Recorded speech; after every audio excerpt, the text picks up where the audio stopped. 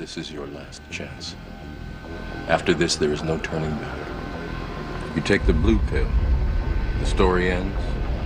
You wake up in your bed and believe whatever you want to believe. You take the red pill. You stay in Wonderland. And I show you how deep the rabbit hole goes.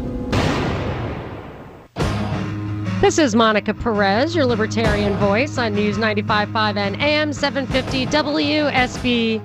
Every Saturday from 3 to 6, telling you what I think is the most important story for real, not the most tabloid-worthy, the most clickbait-worthy, the really most important story of the week, and I try to give it to you in a libertarian perspective. I know a lot of listeners are not libertarians, but it's a position of principle. It's a good place to start. I think it's consistent with our founding principles. And most importantly, I think it is the foundation of justice, which is the real goal. Real justice, not social justice, but true justice. And what I think is the most important story in the world today and for our lifetimes is, are we, it was presented in JFK's last speech. It was at American University, and he said that his vision was a peace for all time, not a Pax Americana, but a peace for all people for all time. And I believe that he could envision that. Now, he was, people are like, oh, he'd be conservative if he were alive today. Whatever. I would not have voted for him back then. I mean, he's just not, he wasn't my kind of politician. His views are too socialist and everything else. So I'm not making him a hero. But he certainly was a martyr. I think we can all agree to that, most of us. And I think the reason he could envision that is that he saw that the things that create war and conflict are really, it's really scarcity. I mean, he didn't say that, but this is what I've kind of drilled down into. Without scarcity, when you have abundance, you are going to have less conflict, I think, because you don't have to fight at the margins for the marginal land, to have really fight to the death over a border dispute. Now, the wars, in my opinion, probably the number one, I don't know, maybe I'm wrong, but I just look at the European history and I just think wars were probably as much about who had the right to tax the borderlands, as anything else. That the actual people who lived on the lands weren't so much interested in the war as the overlords who wanted the right to tax those lands. So war, as far as that's concerned, you would always have with you. But as far as actual genuine reasons for strife, you would not in a world that is not marked by scarcity. If you could just have free actors, you would actually have a more level playing field and greater prosperity, which I think was demonstrated in 19th century America, which is why some of the more unscrupulous industrialists wanted to usher in an age of regulation that kept competitors down. So I feel like there's a much bigger picture here at work than meets the eye that certainly has been presented to us. And is our future this world peace? And I don't mean that in a world government sense. Like, I think actually if everybody in the world were equally powerful rather than relinquish their power to an overarching power, we'd have more peace and prosperity. So is that our future? Or is our future the same as it has been in the past, which is a struggle for domination that has abandoned these principles of individual liberty and justice, although our press doesn't expose that. They act like we're in this ideological struggle, but I don't think we are. I think that our government has really been subsumed, I guess maybe is the right word, or it totally works for, among other things, this military-industrial complex, energy being the most important. And the 5 o'clock hour, I'm going to play some clips that I think really demonstrate why I think that and why it's true. But all that being said, so I'm not an apologist for Trump. I think he was out there. A couple of the things that he said in attacking Germany for dealing with Russia on gas, and in basically presenting in the press conference after his summit that he was part of his job is to negotiate gas deals. This is just not his job. I'm not apologizing for him, but all that being said, I really believe that he put a good foot forward and could have gotten somewhere with Putin. And maybe he did. And then as soon as he came out of the meeting, any possibility of that was deliberately and intentionally dashed by the left just because they consider him a political rival and they're willing to bring the country to the brink of internal destruction in order to win the battle for control here. But from the right, for whatever reason, maybe they are in the service of these globalists who would use our military and our policy to promote their corporate cronies. I don't know. But I noticed with the Chris Wallace interview was the worst thing I've seen because he is clearly not working for our good. He clearly had an agenda. And he messes with Putin quite a bit and demonstrates that his whole raison d'etre there is propaganda. That even the questions he asked Putin were really propaganda directed at the huge audience he knew he was going to get. Now, Binkley, you can react to that, and then I want you to read that interesting CNN text that you sent me a picture of. But okay. Why do you... he shoved that indictment in Putin's face, just like that article said Trump was going to do. And what is Putin going to do? Grab the paper and read it right there? He apparently doesn't speak English. He can't even read what Chris Wallace... It was just a virtue signal. It was obnoxious. Yeah, that's a good point. But before the break, we were talking about one of the moments, a moment that Binkley and I were talking about yesterday before the Wall Street Journal article today. The moment was Chris Wallace was shoving the indictment in Putin's face. And Putin was like, I'm not going to take that from you. It was just, to me, it looked like a struggle for domination, that Chris was trying to make Putin do something. Like it's, there's like actually not even deep, but rather a shallow psychological tactic. Yep. Putin and wouldn't what were you take it. saying was virtue signaling? I don't even think it rose to that level.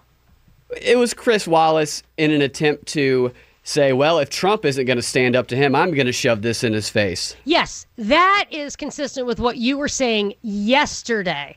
And today in the newspaper this morning, thank goodness I was dragging my feet and I read the newspaper this morning, which I don't always do on a Saturday. It says the plan was for Mr. Trump to invoke the indictment both in private meetings and in the public news conference. The idea, an official said, was to, quote, shove it in Putin's face, depicting it as hard evidence of Russian crimes. So Wallace did shove it in his face, literally.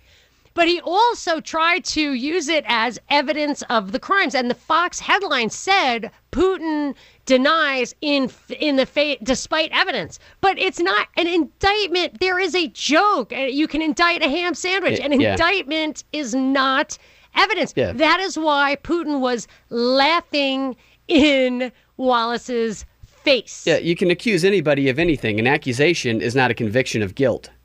Of course. And then he puts all these details like, or he wanted Putin to agree with the indictment. So he said, is this 12654 not a division of the GRU? And, as soon as Putin nods his head and says, yes, it is, he's accepted this topic the way they're framing it. It was such a petty approach, but it gets worse. And I think you just tweeted, so maybe I'll retweet it. But if people want to go to @FreedomActRadio, they can find this interview. So, but what was that headline you sent me? The CNN text on the screen. The on-screen text that CNN uses for propaganda said, President Trump goes easy on Russia and Putin, leading some to fear he's been compromised by Russia. Okay, so everything, all those talking points, I believe, and it it might be accurate to say, I didn't actually go through and check every one, but they all sounded familiar to me, that every single question an American journalist asked at the press conference when Trump and Putin opened it up after their summit, Chris Wallace asked personally, which to me, what a waste of time. Like I interviewed Ron Paul, highlight of my radio career. I actually made sure that I didn't already know the answers to any of this stuff. I asked him real questions, and I got him talking about the deep state in those words a couple of years ago, before that was like became a meme, because I was asking him real questions. Yeah, you remember that.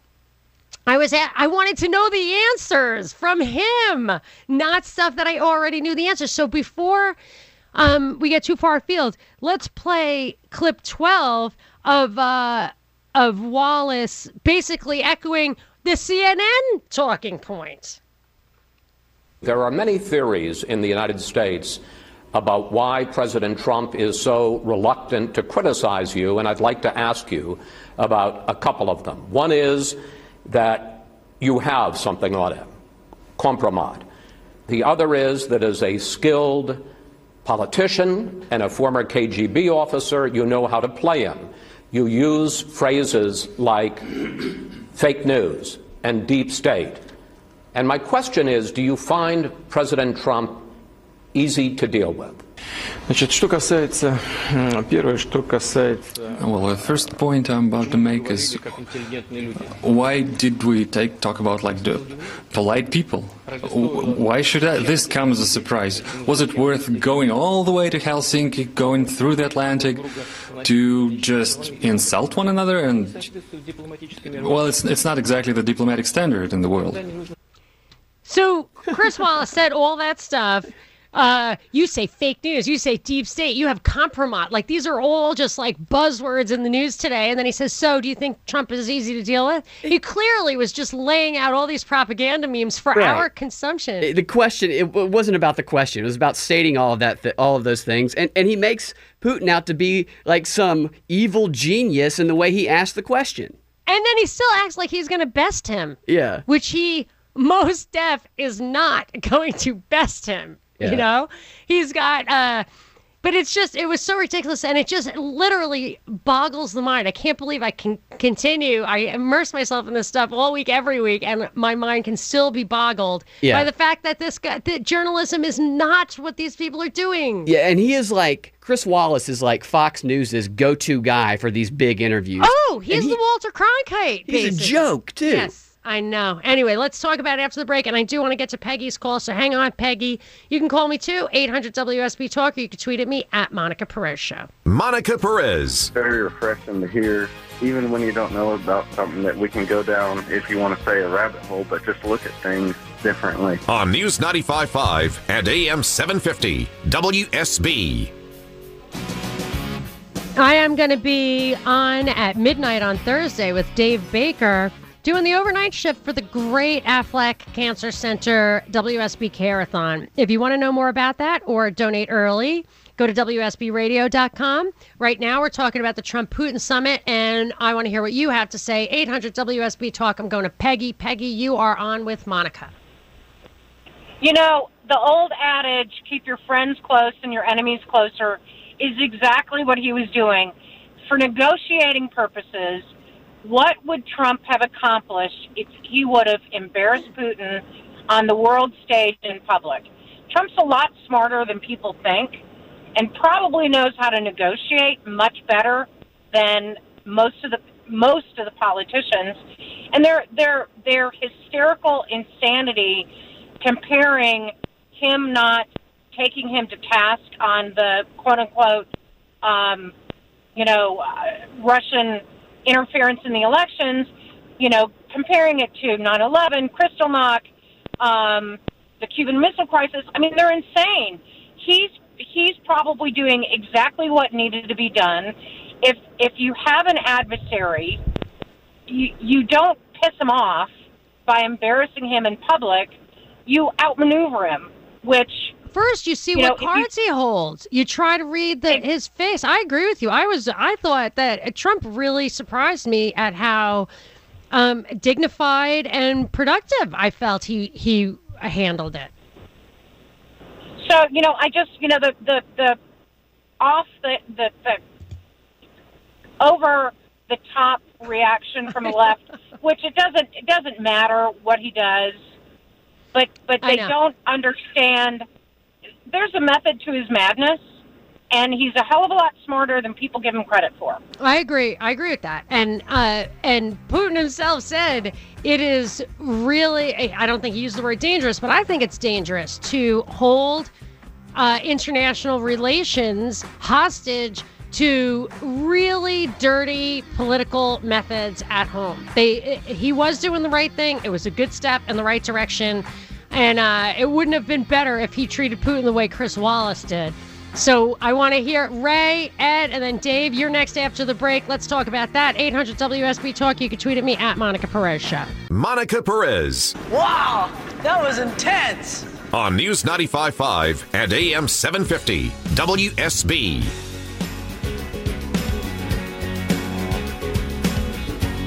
This tweet was bad for you, Mr. President. Here it is. The summit with Russia was a great success. Nobody thinks that. Except with the real enemy of the people, the fake news media. This is ugly and it is unoriginal. But most importantly, it is an admission that you hate your country. It's Chris Cuomo saying that Trump's tweet was an admission that he hates his country because the free press is bad and the summit was a success. I mean, that Cuomo was absolutely crazy. Were there others? Some of them was absolutely kooky. Was it that clip 19? For the Chris Cuomo? Yeah. That's the one where he welcomes... Yeah, I got it. All right, here you go. Welcome to Washington, Comrade Vlad. Since when does the left hate comrades? Since Trump became president, I guess. I know. There's nothing to say. We just wanted to share some Chris Cuomo independent journalism, which is hilarious. So the whole Chris Cuomo stuff that you showed me was him saying how the free press is the backbone of this country and Trump is attacking it, whatever. Chris Cuomo, the first time I saw Chris Cuomo as a news reporter, I was flabbergasted because I grew up in New York where his father and then his brother were governor. It's like, this person is a government operative. He is, how can anyone take seriously that he is an objective journalist? This is kooky. He is my example of the, it's like Berlusconi in Italy. He's like as if Rupert Murdoch was president. You know what I mean? Berlusconi owns the big newspaper, big media outlet in Italy, and then he becomes prime minister. He's totally corrupt, obviously, or president, whatever they have over there. And it always blows my mind. How can someone in media take such a big role in government? I mean, it's just whatever. So he's a numbskull, too. Dumb as a box of rocks. Anyway, whatever. I don't like to call names, but he just really what I want to do next. Oh, that tweet. You got to read that tweet. People have to hear it. You have a bit of a misunderstanding, I believe. Ginger Hair tweeted, "Did I hear you say in your show today that you only watch Fox News?" I think I did say that. Did I say that? You did say that. I was a bit taken aback myself. Sorry. Normally, I explain what I mean by that in the context of what you bring to the show, Binkley. I can barely, I only listen to Fox because I want to hear what everybody else is hearing. So I'm ready. I take calls. I have to understand what the propaganda sounds like on the right because that's what I think this audience is listening to, certainly more than CNN. And I want to address it just broadly. I cannot stomach CNN and New York Times, which is one of the great things that you bring to the show, is this occasional Chris Cuomo stuff or whatever. I could never listen to it as much as you do and actually find those gems because if I'm going to be lied to, at least I want lies that agree with some basic tenets of my morality, like smaller government is better. That Fox is lying. That's not what they want, but at least that's what they're saying. Where CNN is like, socialism's great. So all I meant was to the extent I listen to any cable news or whatever, it's Fox, not CNN. But I get everything that I consider real information by doing some real research, just like the U.S. intelligence agencies supposedly 80% of their stuff is open source, and they evaluate it by evaluating the credibility of the source and the plausibility of the story. And that's how I try to do it. And I don't even bother looking at Fox as a source of information to be evaluated. It's simply straight up pure propaganda, in my opinion. And I think this Chris Wallace interview makes that pretty clear. And I want to take some calls. I'm going to go to 800 WSB Talk if you want to call. And I want to go to Ray in Atlanta. Hello, Ray. You are on with Monica. Can you hear me? Hi, Monica. Can you hear me? Yes. Tell me what you got. Okay, Monica. Thank you for taking my call, number one. Listen, I didn't think they could be any worse interview than Megyn Kelly with Putin. Yes. You know, to Chris Wallace done it with him. And he absolutely has every guy out there asked. Yep. And you know what our president done to him? I loved it when our president waited, took his time, and he said both countries was wrong. He was baiting the media for them to say, how did you figure America wrong? He's going to say, because Obama and them done nothing about them hacking.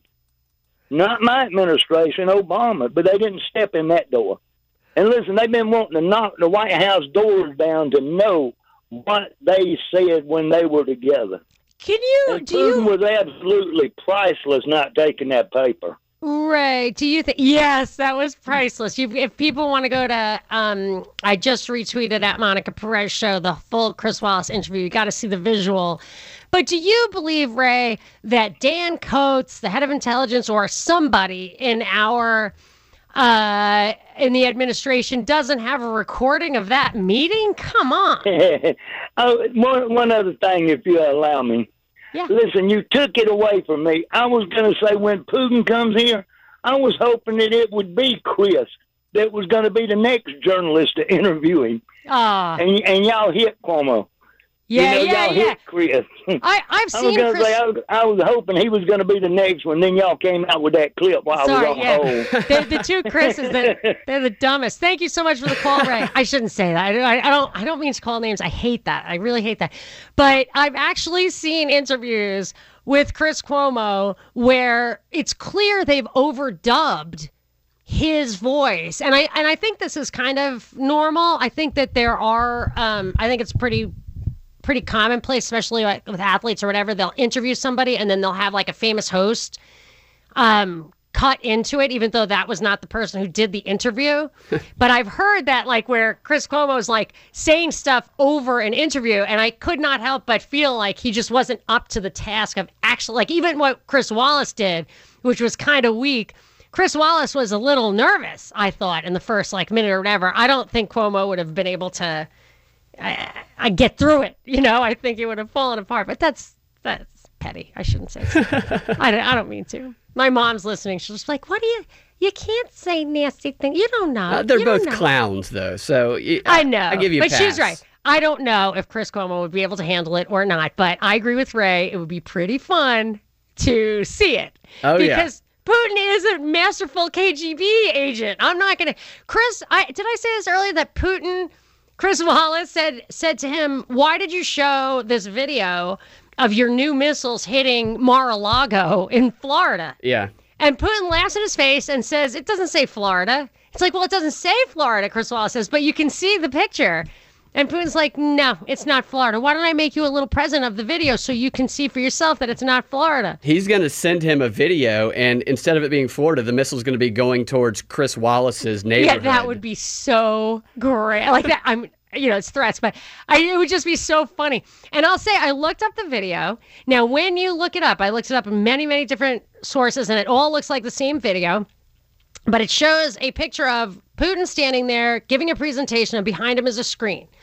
Then it cuts to the video. So there is a chance in our now highly controlled internet that the video that it's cut to is not really the video he presented. However, in everything I saw, that was Florida. Yeah. Like, you get a picture of Florida and, like, the rivulets and the tributaries and it was Florida and had, like, 8 missiles over it. And this is what's so funny about Putin is that he completely slaps Wallace down, and he was right. but Wallace had been wrong so many times already that he had no, credibility left. He had no foot to stand on. I really feel like Putin was toying with him at that point.